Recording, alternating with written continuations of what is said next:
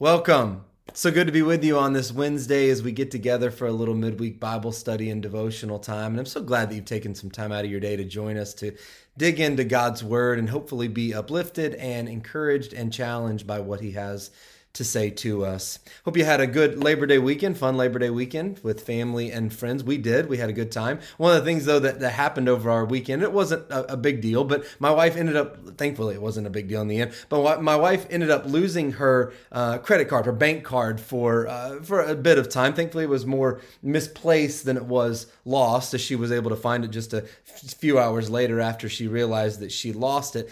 But anytime you lose something like your purse or your wallet, or in this case, in my wife's case, your credit card, it's kind of stressful for a little bit, isn't it? I mean, it can be very stressful. And then certainly after you find it, hopefully, if you're lucky enough to find it, hopefully there is a sense of relief and take a deep breath after you find it. As in this case, my wife found her credit card. There was definitely relief. But one of the things, something I've never felt when I've lost something like that, because I've misplaced and lost my wallet, unfortunately had my wallet stolen before. But you always have these things where you misplace and hopefully you end up finding it. But one thing that's never crossed my mind, and it certainly didn't cross my mind this time, although I guess maybe it should have based on the subject matter that we've been talking about the last couple weeks, but it didn't cross my mind, was to send out an invitation to all of you and to all of our friends for a big party in celebration of my wife finding her credit card. That just did not cross my mind. And I bring that up because we're walking through three stories of Jesus that Jesus tells in Luke chapter 15. We looked at the first one last week, the parable of the lost sheep. We are going to look at the second one this week, the parable of the lost coin. And as we look at these two parables in particular, and even the third one next week, one of the interesting aspects of each story is how the joy expressed upon finding what was lost, especially in these first two stories, seems to kind of be out of proportion to what was actually lost. So let's look again first at the first parable that Jesus tells. And so Luke chapter 15, starting in verse 4, Jesus says, "Suppose one of you has 100 sheep and he loses one of them. Doesn't he leave the 99 in the open country and go after the lost sheep until he finds it? And when he finds it, he joyfully puts it on his shoulders and goes home. And then he calls," here's the part I want you to kind of zone in on. Then he calls his friends and neighbors and says, 'Rejoice with me, I have found my lost sheep.' I tell you that in the same way, there will be more rejoicing in heaven over one sinner who repents than over 99 righteous persons who do not need to repent." And so we talked about that parable last week, and I encourage you to go back and listen to last week's lesson. But just as we're kind of dealing with it in combination with this week's parable that we're going to look at, this week's story.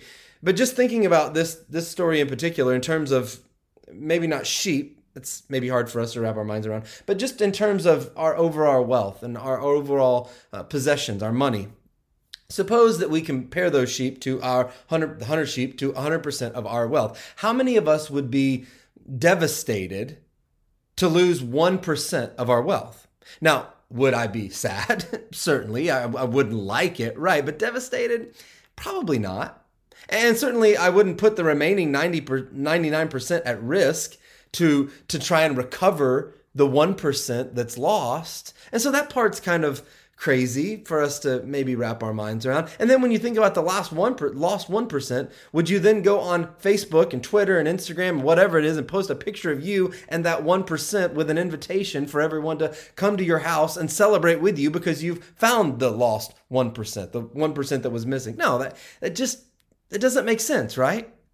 But you have to admit one thing. It is joyful.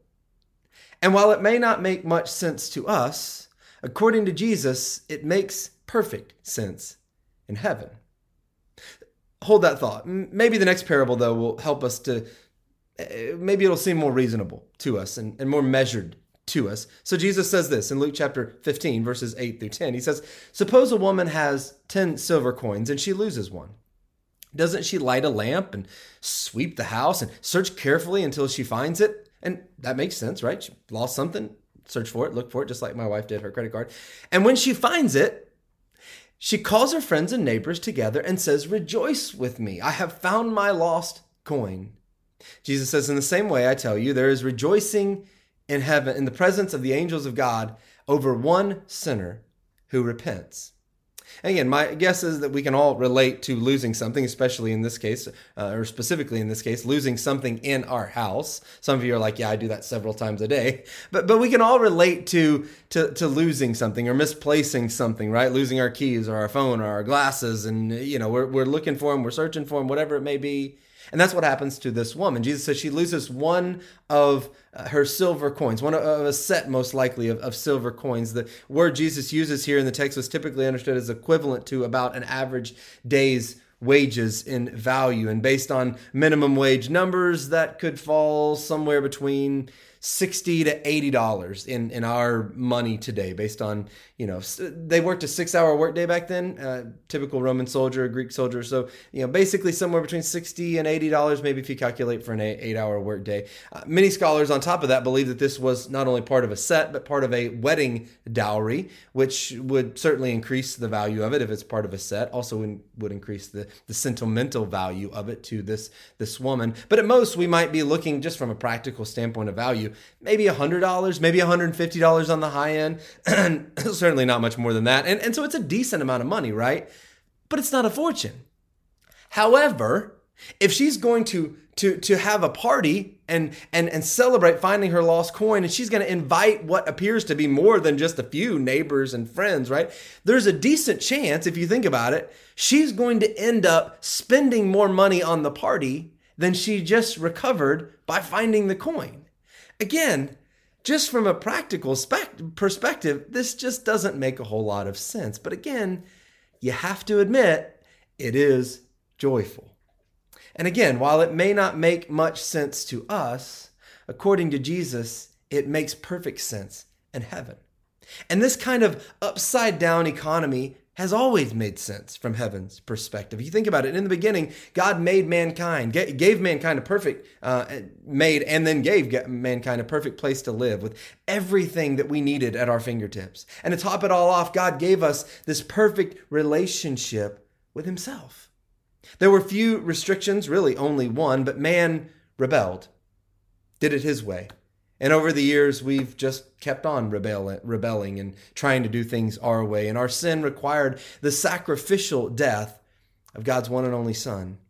And even with this ultimate provision, the majority of mankind still rebels and has rebelled more and more and more, refusing this free gift of eternal life. And yet, here's the beauty and wonder of it all. Because here and there, by God's grace and mercy, some single one of us turns to faith, turns to God by faith in Jesus Christ. And praise God, the party begins in heaven.